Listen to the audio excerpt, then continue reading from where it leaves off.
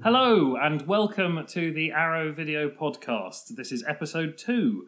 My name is Dan Martin. I'm a special effects artist and co-host of this exact podcast that you're listening to. And I'm joined as ever by my co-host... Sam Ashurst, and I'm a screenwriter, a director, and I write about film for a bunch of different places. And I'm very excited to be here talking about Psycho 2. But before we do that, Dan, why don't you talk a bit about the structure of the show? I guess it bears repeating as it's early doors still. Every fortnight we'll be looking into the Arrow archives, either an older title or something upcoming, and discussing it in depth. And then after that... Yeah, we're going to give some recommendations based on the film that we've watched, stuff that we like that relates to the main film in some way. And then we'll also be giving recommendations based on the stuff that we've watched over the past couple of weeks, because Dan and I watch a lot of films, and we've got some weird ones to recommend to you. But before we do that, Dan, why don't you talk a bit about the plot of Psycho 2? Right. Well, it's got quite a on-the-nose tagline, doesn't it? 22. It's been 22 years, and Norman Bates is coming home. After the events of the first film, they decided that they'd acknowledge the passage of time between the first film and the second film, and they'd set it as Norman has been decided. It's been decided that Norman is sane now. He was found not guilty for reasons of insanity, and he's being released back into society, a cured man, much to the chagrin of some locals. Mm-hmm. He goes back to the site of the murder, care in the community in action. Yeah, which his doctor seems completely fine about. Super by the way, fine with. That's all right. This will be fine. And then he's the motel's been run in his absence by someone assigned by the state, who basically, presumably Joe Spinell was busy, but so they chose the most corrupt, sweaty Hawaiian shirt wearing American guy they could find. Perfect person to run a hotel in the middle of nowhere, which has been the site of many killings. Yeah. You don't want to stray too much from winning formula. Yeah. When it comes to the hospitality industry. There's only one person better than the sweaty man to run a hotel which features lots of killings, and that's the man who did the killings himself. Interesting note. Norman Bates. Yeah. Back. So, Dan, Psycho 2, what did you think of it? I really liked it. It's been a while since I've seen it. It was really nice to see it at this quality. It was. I think I'd compounded some elements of the other sequels into it. Yeah. So it was really interesting watching it again and sort of unpicking those incorrectly remembered details. But it was really, really enjoyable. Yeah, it's, no. A little long in the third act, perhaps, but it's really good. Well, I love it. I really love it. In 2011, I used to have a horror column for Total Film, and I wrote a piece explaining why I feel that Psycho 2 is actually better than the original Psycho. And that didn't go down too well, but I do love it. Yeah, well, you share that opinion with Tarantino. He's said that on record, that he thinks it's the better of the two films. Oh, that's interesting. Well, I can kind of see that, because it fits a little bit more into Tarantino's sensibilities, I guess, and kind of he's a massive De Palma fan, isn't he? And it does feel a little bit De Palma-y, but not loads, because De Palma obviously was approached or considered to direct it initially. Well, right? in the extra features on this disc, and we're going a little out of order here, but in the extra features on this disc, Richard Franklin talks about running into De Palma in a car park and asking De Palma why he didn't do it. That's right, yeah. And De Palma says he doesn't know, he was never asked. That's right, yeah, that's right. And wasn't he was sitting on a golf cart or something because Pacino had chucked him out of the rehearsals for Scarface. Yeah, he was not allowed to attend. But not like any of the other crew were either. That anecdote is I think it's in the scene commentary that he does. Yeah, I think so. Yeah, there's a lot of good extras on the disc. So yeah, there's an audio interview with Franklin as well, and I think that might be where the De Palma story comes from. But anyway, it's very good, and you should listen to it. But we're getting ahead of ourselves. Let's talk about the opening scene for Psycho 2, which is actually one of the key scenes from Psycho 1, the shower scene, the infamous shower scene. And it's quite a bold way to open this sequel. He took a bit of flack for that. Oh, did he? Yeah, apparently in the press at the time. Yeah, well, it's pretty brave to open your sequel with arguably the best scene or the most iconic scene from the film you're sequelizing. And it's pretty much exactly as it was in Hitchcock's Psycho, but there are a couple of subtle differences, including they've added a sound effect when Marion Crane drags her fingers down the tiles in the shower. A squeak. You hear a squeak, Yeah. and that kind of quite cleverly ties it to another murder later on, which I'm not going to go into too much because we are, as ever, going to try to avoid major spoilers on the show. But if you watch it, keep a listen out for a window. When you see a window, listen. Don't look, listen. When you see a window. Yeah. Any Every window. time you see a window Just in this listen film, throughout the film. just use your ears, take in the dialogue. All the way through. Thing is, Franklin is really good with sound design. Yeah. Like, I think one of the things that's interesting about this is so much of it is just him copying Hitchcock. He's gone to such lengths to mimic his cinematography style, his editing style, all that kind of stuff. And yet, it's the sound where he kind of makes it his own. He threw away the original score. He got himself a new score from Goldsmith. He's added sound to the footage from the first film. He's changed the sound design to the footage from the first film that he uses. And there's loads of really neat little bits of sound design throughout the movie. Absolutely, and I think that's potentially why De Palma didn't do this film, because as much as I absolutely love De Palma, and I really, really love De Palma, and he's frequently compared to Hitchcock, and he's a self-confessed Hitchcock junkie, but his sort of stylistic quirks I think would be too much for this film. It needed to be a bit more simple and a bit more sort of reverential to Hitchcock's sort of camera moves without instilling too much of someone else's style onto it.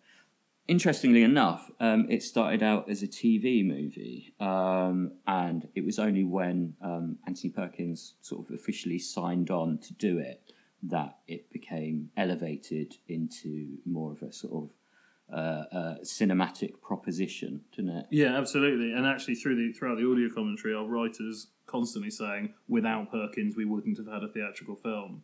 And I think that was very much the feeling, was that it was the studio didn't necessarily feel like this was something like a particularly valuable property, and that's why they were doing a sequel with a comparatively unknown director.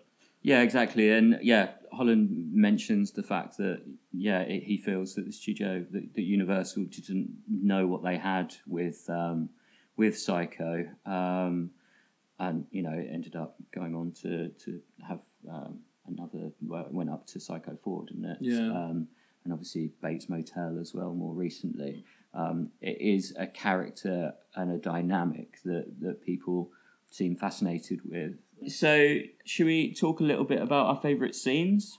To be honest, one of my favourite bits about this watch was that when I first watched this film, I was, I guess, about 14, and I watched it on a little 14-inch CRT TV upstairs at a friend's house, and didn't realise until years later that the film was in colour.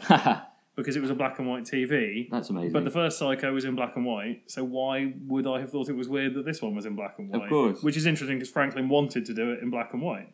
Yeah, I think he initially wanted to do it in black and white, and then he kind of, obviously the studio didn't want to do that. Yeah. But then he realised the potential for colour, and he tried to approach the colour as if it were, like, with the same attitude as film in black and white. Because obviously some people, basically, if you want to shoot black and white, you need to be very considered. You can't just like flip a switch and make it black and white. Well, I've had that happen on one film I worked on. Exactly, which some directors do. But it's a very sort of different approach, and he wanted to sort of take that the same sort of high contrast vision he for talk- colour. Yeah, he talks about basing the colours in the previously demonstrated black and white world on other films of Hitchcock's and the palettes that Hitchcock had demonstrated his enjoyment of. Yeah. So he borrows palettes from other films Yeah. and superimposes them onto this black and white world, sort of colorizing it based on the sensibilities he's guessed at. And we should definitely give a shout out at this point to Dean Cundy, who is the DOP on Psycho 2. Yeah, there's some great stuff in there. And he has done like so many amazing films. I'm sure Dan's got a selection of his own favourites, but he did Halloween, The Thing. The Thing the year before Yeah. Psycho 2, which is like fresh off of The Thing. Crazy. Back to the Future he did, and Jurassic Park. So that is a pretty good CV. What are some of the highlights from his? I'm gonna skip this section because the one I want to talk about is in my recommendations. All right, spoiler alert. Okay, but yeah, that kind of brings me on to my sort of favourite scene, and that's the moment where I don't want to go into too much detail, but let's just say that Norman Bates is looking out of a window, and the camera is sort of outside the window looking at Norman. It tracks along the roof of the Bates Motel before dipping down all in one shot to examine things going on outside the basement. So yeah, it's this beautiful crane shot, and Franklin sort of talked about that shot and how excited he was to have access to this crane for this sort of studio picture. He felt like he had, all the toys in the world to play with. But yeah, I just absolutely love that shot. It's so, dynamic and, Hitchcockian and yeah, just really, really cool. It's like a lot of camera shots in this film. Yeah, absolutely. It's interesting that, the group of directors that you think of when you think of people who owe a lot of their career to Hitchcock, just to knock back to Argento from the last podcast. Yeah. I often feel that there's this sort of peculiar connection between them that is greater than just that they all love the same man's work. Right. And so for some reason that shot felt almost more Argento-esque to me than it did Hitchcock-esque. Well, it's funny, it's almost like it moves from the 60s to the 70s through Argento, and then down to the basement, down into the basement of the 80s, because the styling of the kids and the scene set up itself in that basement is really, really 80s slasher. You sort of expect Jason Voorhees to burst in that room at any minute. The pastel colours of the costume, the sort of the pot smoking and the quick grope in the basement. That's very Fuck in the Woods, Die in the Woods, Friday the 13th. And the tension, the feeling that, these kids are in trouble and they don't know it. And actually that ties into something else that I noticed about this film. It's almost like, there's nothing of it on the extras, so I don't know if I'm just projecting this onto this film, but it feels like there's kind of a subtle commentary about like 80s, late 70s, early 80s movies in the film. So in the scene where Norman has a row with Dennis Franz's hotel manager, basically when he sacks him, not too big a spoiler, that happens quite early on. They have a conversation about the operation Franz's character is running at Norman's hotel. And Norman says, "What kind of motel are you running here?" And Dennis Franz's character says, "The kind that makes money. They come to party, they stay for a few hours, and they leave." And so, yeah, it's Norman's annoyed that people are doing drugs in the room. There's sex. It's all too much for him, and it feels a little bit like a bit of commentary on the difference between the 60s movies and the 80s movies. But as much as I think you're right, but I also think that is also there was this sort of puritanical air to horror to justify what was going on that was present in the 80s. Yeah. And it's to some extent it's just more of that. And that is the sort of Friday the 13th morality justification. Absolutely. And actually it kind of ties into, because, Psycho had its sort of weird morality. Oh, yeah, absolutely. And, there's readings of the film that say that Hitchcock was criticising Norman for potential homosexuality. And certainly in Gus Van Sant's Psycho remake, he kind of inverts that to be a critique of masculinity. Vince Vaughn's toxic masculinity. Vince Vaughn's Norman Bates is very different to Perkins' Norman Bates, and there's a lot of interesting changes in that film that make it more than just being a shot-for-shot remake. I think the Psycho remake's underrated. Sorry, guys. But It's got a lovely crane shot in it with a hidden edit as they go out of a window, exactly like Psycho 2. Exactly. So, what else would you like to discuss about this film, Dan? I want to talk about The Belly of the Beast. Right, yes. The Belly of the Beast is, and this is something that I find fascinating, and I can't help but wonder if the subject matter of The Belly of the Beast was actually the inspiration for the whole movie, for the plot of the whole movie, because so Tilly's character in the film is reading a book, The Belly of the Beast, when she first stays the night at the Bates house. Before you go on, I need to stop you. No, I'm gonna hold off on the spoilers. Okay, good. So basically, what I'm going to do is I'm not going to talk about the end of The Belly of the Beast, so that I'm not talking about the end of the movie. Yeah. But they are very aligned. So if you are interested in what I'm saying, look up or read The Belly of the Beast, or more importantly, read about the man who wrote The Belly of the Beast, a chap called Jack Abbott, and his real life story after the book. So the book is a collection of letters that he wrote while he was in prison, and it's about the horrible nature of the American prison system.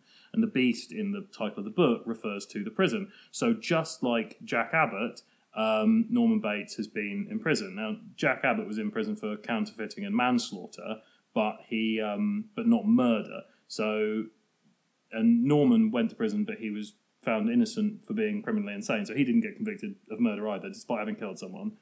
And then in 1981, the same year that the book Belly of the Beast was published, Jack Abbott was let out on parole. He got out of prison. This is the year before they start writing the script in 1982.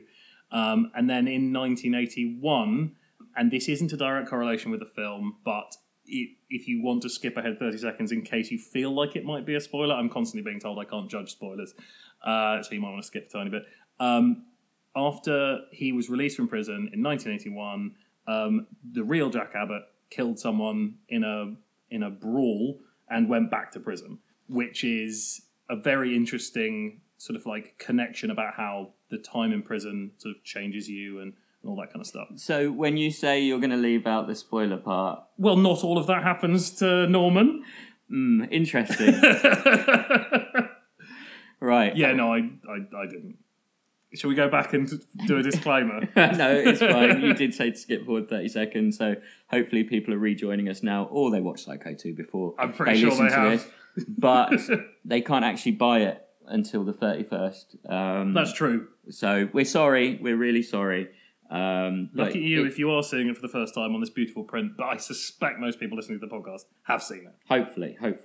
And we can't sort of wrap this up without going into a bit more detail about Anthony Perkins in this film, because obviously he was, I wouldn't say reticent, because, you know, they offered him the film and he said that he wanted to read the script first, which I think is perfectly reasonable. Yeah.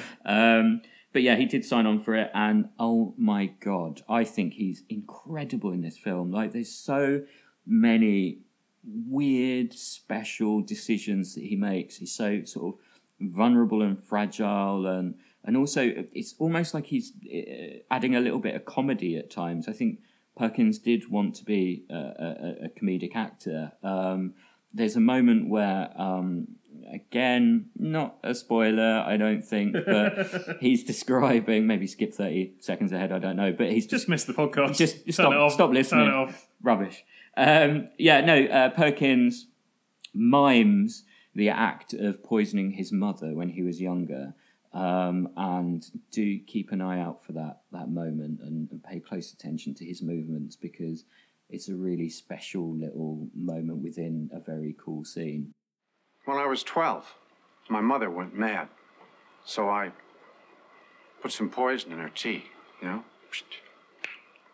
I'm all right now. Yeah, it's interesting. The moments of comedy never feel like they break character. It's Not at always all. really beautifully wrapped up in the performance, and I think that's one of the things that makes Perkins so good in this. Absolutely. When you hear interviews, and some of which are on the disc, there's a nice audio interview with Perkins, and then there's a really weird one, a video interview on the disc from Australian TV. That's worth checking out, just for the the car crash intro. But, yeah, it's more the questions than Perkins yeah, himself. I know. Perkins is a consummate professional, but when he talks about taking the film, it's interesting. He's obviously glad that he took it, and it's a very good film. He's very proud of the film. But when he talks about any reticence that he might have had, he talks about being forever associated with a single role. And occasionally he mentions that he feels like he missed out on comedic roles and that kind of thing because of his performance in the first film and how people thought that was all he'd be able to do. And so it's interesting to see him bringing aspects of that into the character for this one. He's excellent, isn't he? He's just excellent. Yeah, he's really excellent. Right, we should probably wrap this up and move on to recommendations. Can I ask you a quiz question first, Sam? You can. The gap between Psycho Yes. and Psycho 2. Yes. 23 years. Right, let's move on. No, just under 23 years, but No, it's 23. Anyway, from release to... No, it's a matter of like 10 or 15 days under 23 years. But anyway, it doesn't matter. The point is that it is not the longest gap between a Hitchcock film and its sequel. Right. Can you remember or work out what the longest gap between a Hitchcock original and a sequel, either by Hitchcock or not Hitchcock, of that property? I don't know, Dan. I don't know. It's The Birds. That's not the question you asked. Yeah, it is. You The asked- Birds and Birds 2 had a longer gap between them. No, the question was, what is the longest gap? You didn't say what film had the longest gap. What has the longest gap? Fine, it's 31 years, just under 31 years. Okay, good. Fine. Well, I'm glad we Very did that. It's not very good, the sequel. I haven't actually seen it. It's not worth it. Go watch the Rene Cardona Jr. remake instead. What was the zombie sequel that featured zombie birds? That's Was that like Zombie Zombie 4? 5. Zombie 4 or 5. 5. Yeah. Zombie Watch Birds. that as well. But this isn't. These aren't our recommendations, by the way. Well, I sort of tacitly endorse Beach, the movie, the Rene Cardona Jr. Actually, we did.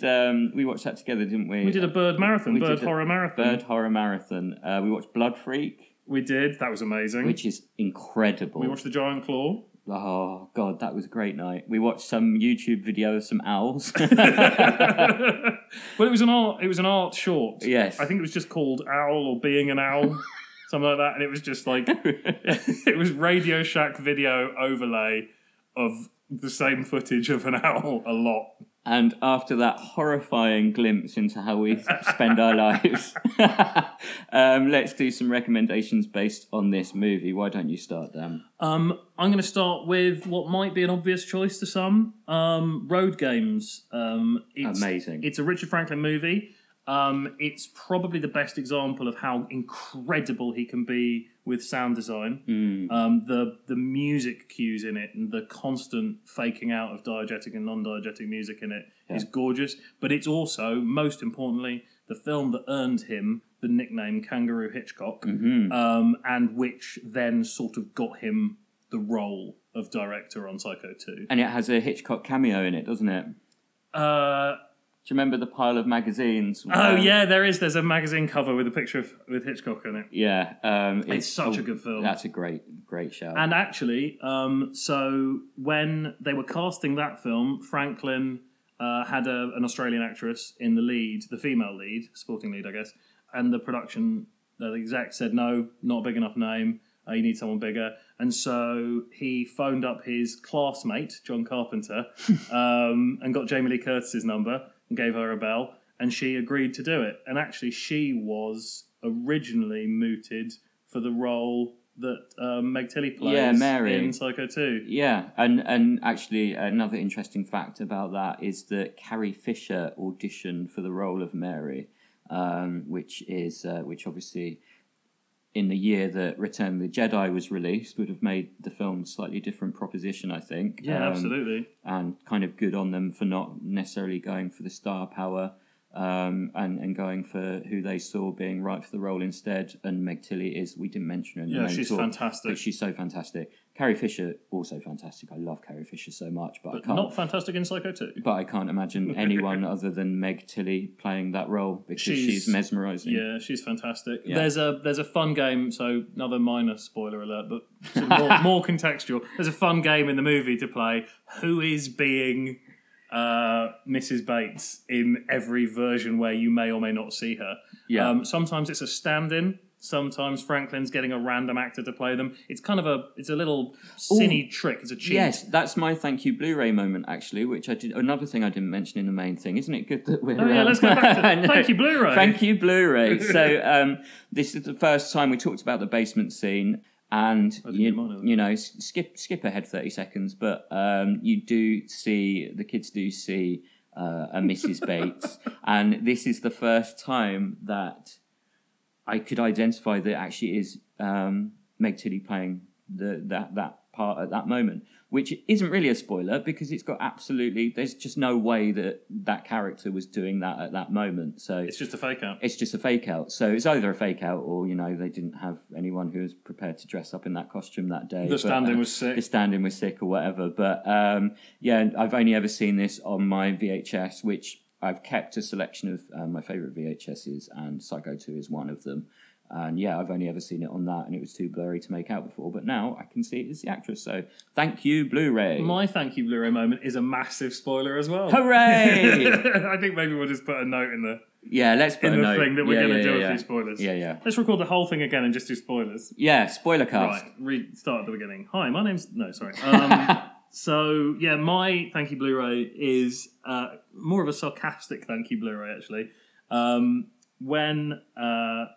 When our hotelier, our short-lived hotelier, is dispatched as the first victim of the film, you can see the fishing line hovering across his face for several shots, because they've obviously just chopped out sections of the effects shot for use as run-in. For several shots, you can see the fishing line that's been buried underneath a pre-slip prosthetic on his face. That's then pulled like a ripcord, so as the knife moves across the front of the frame, the cheek opens up for this like yawning wound, which is it certainly got the film a bit of a lambasting for not being restrained. But yeah, so you can see the joins, as it were. Absolutely, and it's a really cool moment. I am going to skip straight ahead I'm just going to do one recommendation based on this film. I did have a couple, but we're starting to run late. So I'm just going to recommend that you watch Scream Pretty Peggy, which is a TV movie from 1973, and it's kind of part of the wave of post-Psycho, films with murders and weird family dynamics, and it's about a sculptor who hires young college girls to take care of his elderly mother and his sort of off-screen sister. And, maybe you can guess what happens based on that synopsis. But directed by Gordon Hessler and written by Jimmy Sangster, and it's starring Bette Davis. Like, it's got quality throughout. It's just a TV movie, so it might be a little bit difficult to track down. But hopefully at some point in the future, Arrow is going to do a lovely bumper box set of all those amazing TV movies from the 70s that are really hard to get hold of. And I have no evidence that this is ever going to happen, but it would be nice. Damn. I'm going to do my second recommendation, and then you're going to do your second recommendation, despite what you said, because it's good. So right. Stick with it. My second recommendation is a film called The Last of Sheila. It's an absolute gem. If you haven't caught it, hunt it out. It's not impossible to find. It's actually written by Anthony Perkins with his good buddy Stephen Sondheim, who was hanging out with him on set quite a lot during the production of Psycho 2. And it's a sort of whodunit, but it's one of those really satisfying ones where there's lots and lots of clues. And the reveal at the end involves showing you something that you saw at the beginning of the film, and saying, "See, look, it was there all along. You could have figured it out if you'd been thinking about it in the right way." which makes it a really satisfying watch. Yeah. And it's got a great cast as Yeah. well. I'll leave you to discover it. Directed by Herbert Ross, who did Footloose, I think. Yeah. It's a really fun It's film. cracking. All right, so my second recommendation is going to be Blowout from 1981, which you can actually pick up on an Arrow disc, and it's an excellent Arrow disc, which actually I think it's got a chat between De Palma and Tarantino on it, so it brings together all these threads that we've been discussing. But yeah, obviously De Palma owed a lot to Hitchcock. This might be one of his sort of least Hitchcockian movies, but it ties nicely to Psycho 2 in that the sound design is obviously fantastic. It's about a sound recordist, a movie sound recordist, who accidentally tapes something that could possibly be a clue to a big conspiracy. But the thing that really connects it to Psycho 2 for me is both of them have amazing endings. And I'm obviously not going to go into detail about how, but both of them will leave you going just wow. And so Blowout 1981, Brian De Palma. If you haven't seen it, buy the Arrow disc. Hopefully it will be in the sale when I'm... The sale goes up. We'll be up before this episode starts. So we've got no idea what's in the sale, but if it is in the sale, just pick it up straight away, blind buy. I couldn't recommend it higher. Yeah. Dan, that it for your recommendations? Well, that's my recommendations we've done based two on each, haven't what we? we've based on the film, but we can talk about things we've watched in the last fortnight. We certainly can, can't we? Going Yeah. to dip into that well a little bit. Yeah, do it. Dan, start. So the first one couldn't be less related to Psycho 2 if it tried. It's an early 60s black and white art film, about 63 minutes long. It's the second film by the director, but his first film's lost to time, so it may as well be his first film. It's directed by Romano Scavellini, who directed Nightmares in a Damaged Brain, which is often referred to as Hitchcockian, I suppose, so maybe there is a sort of a vague connection there. It was banned in Italy. It's called The Blind Fly as a direct translation, but the translation is actually just the Italian name for the game of blind man's buff. And it's essentially a sort of very choppy, aggressively edited film. It's edited like a piece of music almost, and the music is cut with the visuals, so it's very, very, very sharply cut. Lots of repeated footage, lots of alternate takes being cut into each other. Very little regard for continuity, much more style than follow through, and that's that thing. Sorry, that regard, and but it's a really interesting film for two reasons. The first being that it's just a nice little art film. It's about a guy who's dissatisfied with life, his place in the world, and sort of has enough of an existential crisis that he has a bit of a violent breakdown, which is why it was banned. But it's unbelievably tame considering where Italy would go 2 short decades later, or less than 2 short decades later, a decade and a half later, where they'd become kind of the benchmark for unnecessary violence. A pool that Scavellini himself would draw from. So yeah, it's really, if you can find it, it's really worth checking out. And that's a recommendation for me, because I haven't watched that one. So that sounds really good. So, Dan, do you like RoboCop? I do like RoboCop, Sam. I'm a big fan of RoboCop. It's just been the 30th anniversary, isn't it? Today, as we record this. Do you like ladies? Yeah, I'm partial to ladies. That sounded incredibly creepy. Yeah, I quite like them. Keep a couple about the house. One of those is a cat, but anyway, right. This is seamlessly taking me into the reveal that I'm going to recommend. King of Links. Lady Battle Cop. Oh. From 1990, a Japanese film, which is a complete rip-off of RoboCop. I think, no one's going to sue me if I say that. Just watch it. But instead of being a man, it's a lady. And it's not even a cop, actually. She's a tennis player, a champion tennis player, who gets attacked by a terrorist cell called Team Phantom. and luckily the attack happens in a place where she can be rebuilt into a cyborg cop. Not even a cop, someone who has a vendetta against these people. But unfortunately, Team Phantom have a psychic bodybuilder on their side who they use to attack Lady Battle Cop, Lady Battle tennis player. You may be able to tell from my description, it is a very fun and silly film. And if you haven't seen Lady Battle Cop, then it will entertain you and your friends if you can find it. Bjorn Cyborg? Ha Perfect. Sorry. That makes up for all the how long it took to get there. Right, Dan, what's your next one? So my next one is it's a sequel. Yes. So it fits with Psycho. Not that this is based on Psycho, it's just something I've watched. But then it's also shot by Dean Cundy, so it could have fitted into that other Nice. connection. Although I'm not sure I'd recommend it if you liked Psycho, you'll like this. But it's the second Ilsa film, Ilsa Harem, Keeper to the Oil Sheiks. It's got all the quality of the first one, but with none of those morally uncomfortable Nazi scenes. I mean, it's got plenty of other morally uncomfortable scenes. Yeah. Pure exploitation trash. Really fun.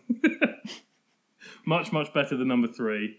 And yeah, like you could probably get away with having the poster up in your house, as I did for a few years. Unlike the first one, which does have a big swastika on it. Yeah. Don't want to put that up on the wall. No. But yeah, it's a fun thing, and it is interesting to see. I think, unlike the first one, secretly shot on the set of Hogan's Heroes, they actually had a bit of money for this one, and they built the bits, the tents that it's largely shot in. It's quite nicely photographed. Well, speaking of Nazis, I'm going to recommend that you go and see Dunkirk. Dunkirk. Though they don't actually mention Nazis in it. The Germans are referred to as the enemy exclusively. The word Nazi is never used in the film. It is an absolute tour de force masterpiece. It's an experience like I've never had an experience like it at the cinema. I saw it at the IMAX, the BFI IMAX, which is the largest screen in Europe, so I was a little bit spoiled, but it's an overwhelming, all-encompassing, just magnificent experience. I feel it's Nolan's best film. I feel like it's going to win him the Oscar. I think I said on Twitter after I came out, and I was still sort of on a bit of a weird, shell-shocked adrenaline high, if such a thing exists. I said on Twitter that if Nolan doesn't win the Oscar for it, I'm going to retire from film criticism. So come on, the Academy. and just default to liking everything. But yeah, honestly, it's magnificent. And I think it is out when this podcast goes up. So if you can get to an IMAX, there's been a little bit of sort of criticism online that people are saying you have to see it at IMAX, but believe us, we're saying that because we want you to have an amazing experience, and there is nothing like the experience that I had at the IMAX watching Dunkirk. So yeah, please go see it. Nice. My third and final recommendation is Wages of Fear, which ties in nicely to Dunkirk. Beautifully. Because I saw the Criterion 35mm print at the BFI, which was being programmed as part of the Nolan program. Road to Dunkirk. Road to Dunkirk. You can definitely see the connection. They're both incredibly tense. But anyway, sorry. No, that's all right. I'm yet to see Dunkirk. I'm looking forward to it. It was my fourth watch of Wages of Fear. I loved the film. It was... Oh, it's incredible. I love it so much. I don't know really... the very first time I saw it, I went into it blind. I had the Criterion disc. It was a blind buy. Sometimes you just pick up a disc because you trust the distribution company, and I stuck it on. I didn't know what it was, and it was like somehow it had slipped me by, and it's an absolute blinder. It is often regarded to as the tensest film ever made, and I do think it kind of lives up to that. One of the nice things about seeing it at the BFI was seeing an entire... It was in BFI 1, nice big screen, and hearing the entire audience hold their breath in unison. A sharp intake of breath during a couple of scenes. Just wonderful. If you've seen it, you know exactly what I mean. If you haven't seen it, you should definitely watch it. It's amazing. Now, I really am going to skip my last recommendation here because we are we do need to sort of cut a bit of time. So tweet me if you want to hear what my last recommendation of the week was going to be. But we need to go into extra features. Extra features. What have we got on the disc today? Well, on this special disc, we have, for the first time, some lovely contributions from our dear listeners, who I'm going to refer to as arrowheads until someone comes up with a better alternative. So, Dan, why don't you start with some of the questions that we got about Psycho 2? Okay, yeah. So Pat Kelman emailed in, hello Pat, and asked us if we had a favourite Tilly. Yes, now Dan put out a tweet asking for people to give us questions about Psycho 2, and the first one we got was from Pat Kelman. Who is your favourite Tilly? Meg Tilly or Jennifer Tilly? Dan? It's a difficult one. I don't think I knew the family name as such when I first saw Psycho 2, and I certainly, as great as Meg Tilly is, her name didn't burn into my mind in the way that Jennifer's did when I saw Bound for the first time as a teenager. Right. So I'm probably going to have to say Jennifer Tilly. And there's a weird little cosmic connection between Jennifer Tilly and Psycho 2, apart from the fact her sister's in it. Obviously, Tom Holland wrote it, and he also created the Chucky universe, yes, indeed, which Jennifer Tilly is part of. As for my favourite Tilly, I'm going to have to go for either Meg Tilly, because she's so good in Psycho 2, or Chris Tilly, who is so good when he was at IGN and is still good today. So there we go. Lovely Chris Tilly. Yeah. What's the next question about Psycho 2? The next question about Psycho 2 comes to us from Tim Coleman, who says it was written by Tom Holland near the start of his career. Can we see hints of his future films here? Well, that's an interesting question. I feel that... Now, Billy Wilder said that... he basically said anyone can write dialogue. Like, there's loads of people who can write good dialogue. But there's only so many, I think he said 5 great constructionists. And for me, Tom Holland is one of the great constructionists. I think it's... So, sorry. Fright Night is one of the best scripts. I mean, I watched it. We watched it together. Watched it again recently, yeah, and it's so tight. It's Back to the Future levels of, and that's another example of a really well constructed script. Back to the Future, which obviously he didn't write, but Dean Cundey did shoot anyway. Yeah. I'm going way off the point. Yes, I do think that you can see evidence there because Psycho 2 is just so beautifully constructed. There's lots of plates spinning. Yeah, I think I'm going to say no, but for exactly the same reason. Okay. In that he is a good enough writer that he lends himself to the project perfectly. Oh, interesting. And so each project exists independently of his other work. He's not borrowed from it. He's not retreading the same themes. That's really true. I think he's good enough that the works are unique. So you look at something like Child's Play, which you mentioned, or Fright Night, like they're completely standalone projects, and he's a good enough writer that you wouldn't know that they were written by the same person. Absolutely, but yeah, that's not going against my point. They can still be well constructed. I'm saying I agree with all of that. Oh, good. But because of that, I'm saying no, you can't. Whereas you're saying because of that, you can. Right, we're having a domestic. There's one more, isn't there? There is indeed. Huck Pump on Twitter said, Psycho 2 is one of the best horror sequels. Which other horror sequel could Arrow look into?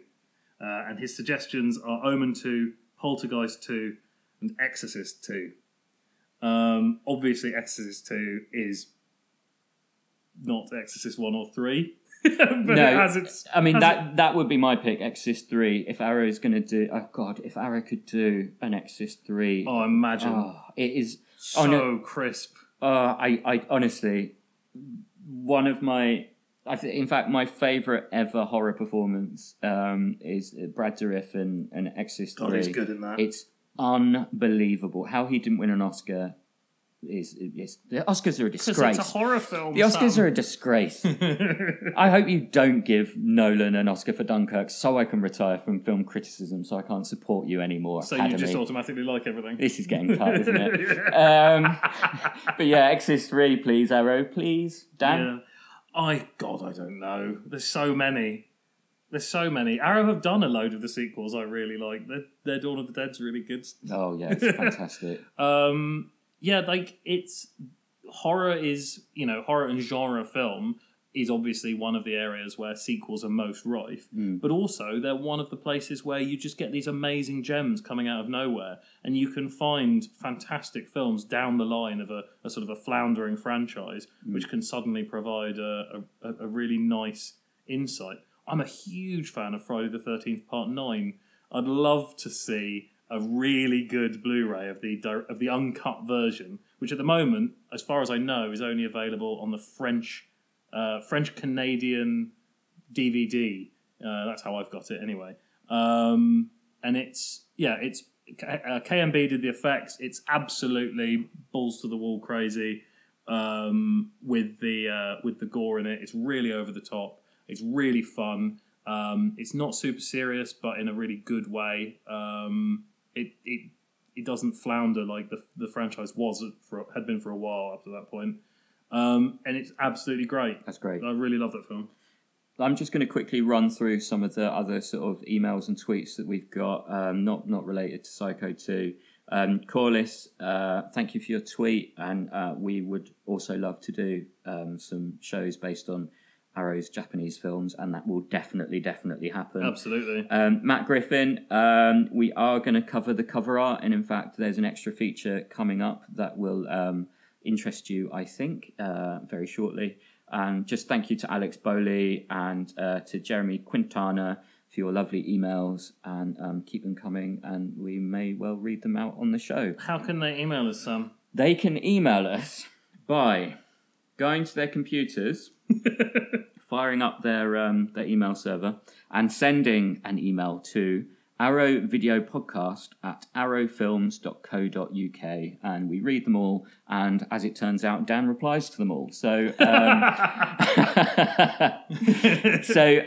thank you so much for writing in. And on to that other extra feature, I got on the phone to Sean Hogan, the producer of Future Shock, the incredible 2000 AD documentary, which is wonderful, and I got on the phone to him to talk about a few things related to that. Have a little listen. Hello, Sean, it's Sam. How are you? Hey Sam, how's it going, mate? Yeah, good, thanks. I'll go straight into it so I don't waste too much of your time. No worries. But I watched the film yesterday and absolutely loved it. So congratulations. It's really, really cool. And obviously, I know you as a director, but you were the producer on this one. Yes. So how did you feel when you first found out Arrow was going to be releasing Future Shock?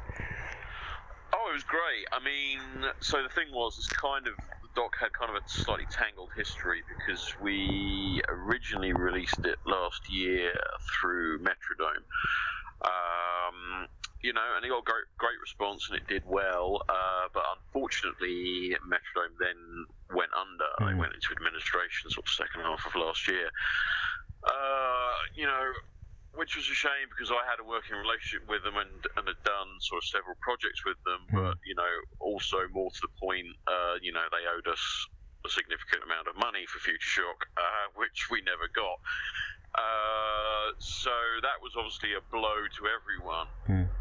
But the upside was that they'd never released a special edition of the film. Right. They were not interested in putting out a sort of Blu-ray with extras or anything like that.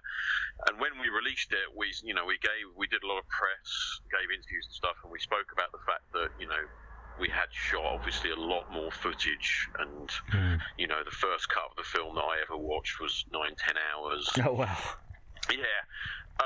I would watch that film, by the way. But anyway. Yeah, no, and it was all good stuff. Yeah. That's the thing. That was the cut of the film. This is all the good material that's worth using, but obviously now we have to hone it down.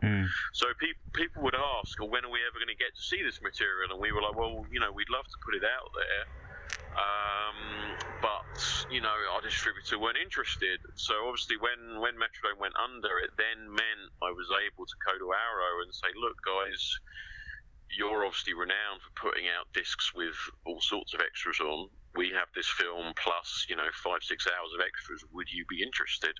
And, luckily they jumped at the chance, which is great. It meant we were able to put out the edition we'd always wanted to put out, really, with new artwork and everything, which is just fantastic. That's great. And, sort of that brings me on to the extras, because there are like 5 hours of extras, which is fantastic and crazy. How much footage did you shoot specifically on Future Shock, and how did you decide what to include? God, I don't even know how much footage there was, but to sort of put it into some kind of perspective, when we interviewed Pat Mills, we were at his house talking for like a day. We must have shot him for 9 or 10 hours. Amazing. Yeah, so I mean that was the longest. That we never went quite that long with anyone again. But there were a few long ones. I think even Kevin O'Neill we spoke to for about 5 hours. Right. Wow. So if you tot it up, we interviewed about 40 people, I think, and some of them maybe only for an hour or so. But it was a lot of footage. Yeah, definitely. I mean, not all of it was good. Like I say, though, when I watched the sort of 9-10 hour assembly that Paul had done, that to his mind was all the good stuff. Right. So it was really a case of sort of winnowing down, a workable structure from that. Yeah. What do we need, and what's the story, and what isn't the story? So that was kind of like partly my job, was to sort of come in and sort of say, right, this is the story and this isn't. All right, cool. But it was just like, there was stuff that obviously we didn't want to lose, but you have to make it a workable edit. So yeah, of course. So so I would say what's on the disc now was basically the result of going through everything else and thinking, all right, this is good. Yeah. This is something that's worth putting on there. We're not just trying to like put on a load of flannel. Yeah, so it's stuff that didn't necessarily work for the story of the main doc, but is still worth watching in its own right. Yeah, absolutely. So, I would say, aside from anything that was legally questionable, because there was a fair amount of that we had to take out, and that obviously is still not on there. Yeah. But this is basically everything we thought was good stuff. Great, awesome. And Arrow obviously always offers variant art. Can you talk a bit about the process of selecting the design for the new cover? Well, yeah, it was kind of slightly random. What happened was, it was like, obviously we'd spoken to Jock during the documentary, and he was great, and he was very supportive of it, and he saw it when it was finished and really liked it. And we just never thought. I mean, obviously with Metrodome it was not an issue anyway. They weren't going to commission the new artwork. But when it came time to release it through Arrow, obviously we spoke about getting new artwork done and who we might be able to get, and I don't think anyone ever really thought that Jock was a possibility initially, just because he's so busy. Yeah. But then what happened was that myself and Paul and the guys went to the 40th celebration for 2000 AD earlier this year. They had this big sort of celebration in London in February, I think it was.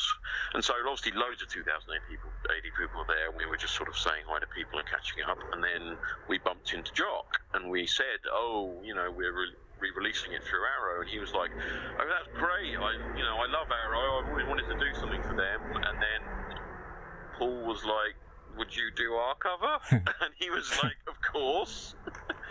So we were like, shit, okay. So we sort of immediately ran to Arrow, and they were like, we'd love to have Jock do it, of course. Yeah. So it was really that easy. Fantastic. But it was just, I think it was kind of like Paul having the brass neck to just ask. Yeah, and it's basically what happened. It's so cool. And he luckily, managed to find a window just to slot it in. He didn't have an awful lot of time, but he was sort of like, I can just about squeeze you in. And I think, he sort of sent through the design I first remember seeing was kind of fairly similar to what he ended up with, and he did a couple of variants, but they were pretty much all along the same page. I think, it was just a case of like how big Dredd was going to be in relative to everyone else and stuff like that. But it was, just like, Jock's a genius. Whatever he does is going to be good. And it's like he sent through two or three variants. It was like, well, they're all good. Which one is our favorite? It was, but they were just variations on the theme. It's like he kind of nailed it straight away, really, as far as I can remember. Great. And finally, obviously 5 hours of extras, it's a lot, could get overwhelming. What's your personal favourite extra? What should people watch first? How are they going to choose what to watch first? God, I don't know. I mean, I think most of the extras are probably reasonably bite-sized. The main one that isn't is I imagine there's probably a good couple of hours of Pat. I think it's just under an hour and a half of Pat. So it's like a whole other film. Of Pat ranting. Well, I mean, all I would say is that like interviewing Pat was like one of the great experiences of my life. I was like, we sat there and talked to him for 10 hours and probably could have sat there all night talking to him. He's just sort of a great raconteur and very funny and has a lot to say, obviously. So, whatever's left, whatever we didn't put in the film is still going to be really good stuff. It was like if we can sort of capture any sense of what it's like to be in the room talking to Pat, then that's great, because like I thoroughly enjoyed that. That was just like a great experience. Amazing. Brilliant. So, but obviously there's so much more on there. It's like, Neil Gaiman gave us a great interview, Grant Morrison did, Alex Garland. There's just so much stuff that, you just want people to be able to see as much of it as possible, really. Exactly. Well, thank you so much for your time, Sean. That is brilliant. And no, thank you, Sam. Yeah, and the disc's out on the 31st of July, so everyone should go out and grab it. Thank you so much, Sean, and speak to you soon. Cheers, man. Bye. And that was Sean Hogan, the producer of Future Shock and also director of The Devil's Business, which is another very quick recommendation if you haven't seen it. It is a fantastic, low-budget British film. I love Devil's Business, and there's some good extras on that disc as well. Also, in Arrow news, Arrow are going to be attending London Comic Con for July the 28th and 30th. They'll have a big stall there. So pop along and see the Arrow guys. Sam and I might try and make an appearance. We're not officially there. Make sure to go and see The Ghoul when it comes out on August the 4th. That's going to be in cinemas. And as a little bit of a teaser for you, come August, there's going to be an announcement about a couple of new steelbooks. I can't say what they are yet, but as a clue, they're two otherwise unconnected films that have unique takes on what happens after you die. So, yeah. That's an excellent clue. Right, we should probably wrap this up. What else have we got? We've got to do our Twitter handles. Twitter handles. I am Sam Ashurst. You can reach me at Sam Ashurst, which is SAMASHURST. I will either reply or like whatever you send me, even if it's an insult. Dan. That's so needy. Sorry. Look, most of my relationships have been based on that premise, so carry on, Dan. Right, I'm sorry. I'm Dan Martin. You can tweet me at 13fingerfx, which is the numbers 13. FINGER, F for Foxtrot, X for X-ray, and I will probably reply. He'll block you. I'll just block you. No, he won't. Thank you so much for listening. We really enjoy doing these. We look forward to seeing you next time. And we promise we'll be more professional next time. Bye-bye. Bye-bye.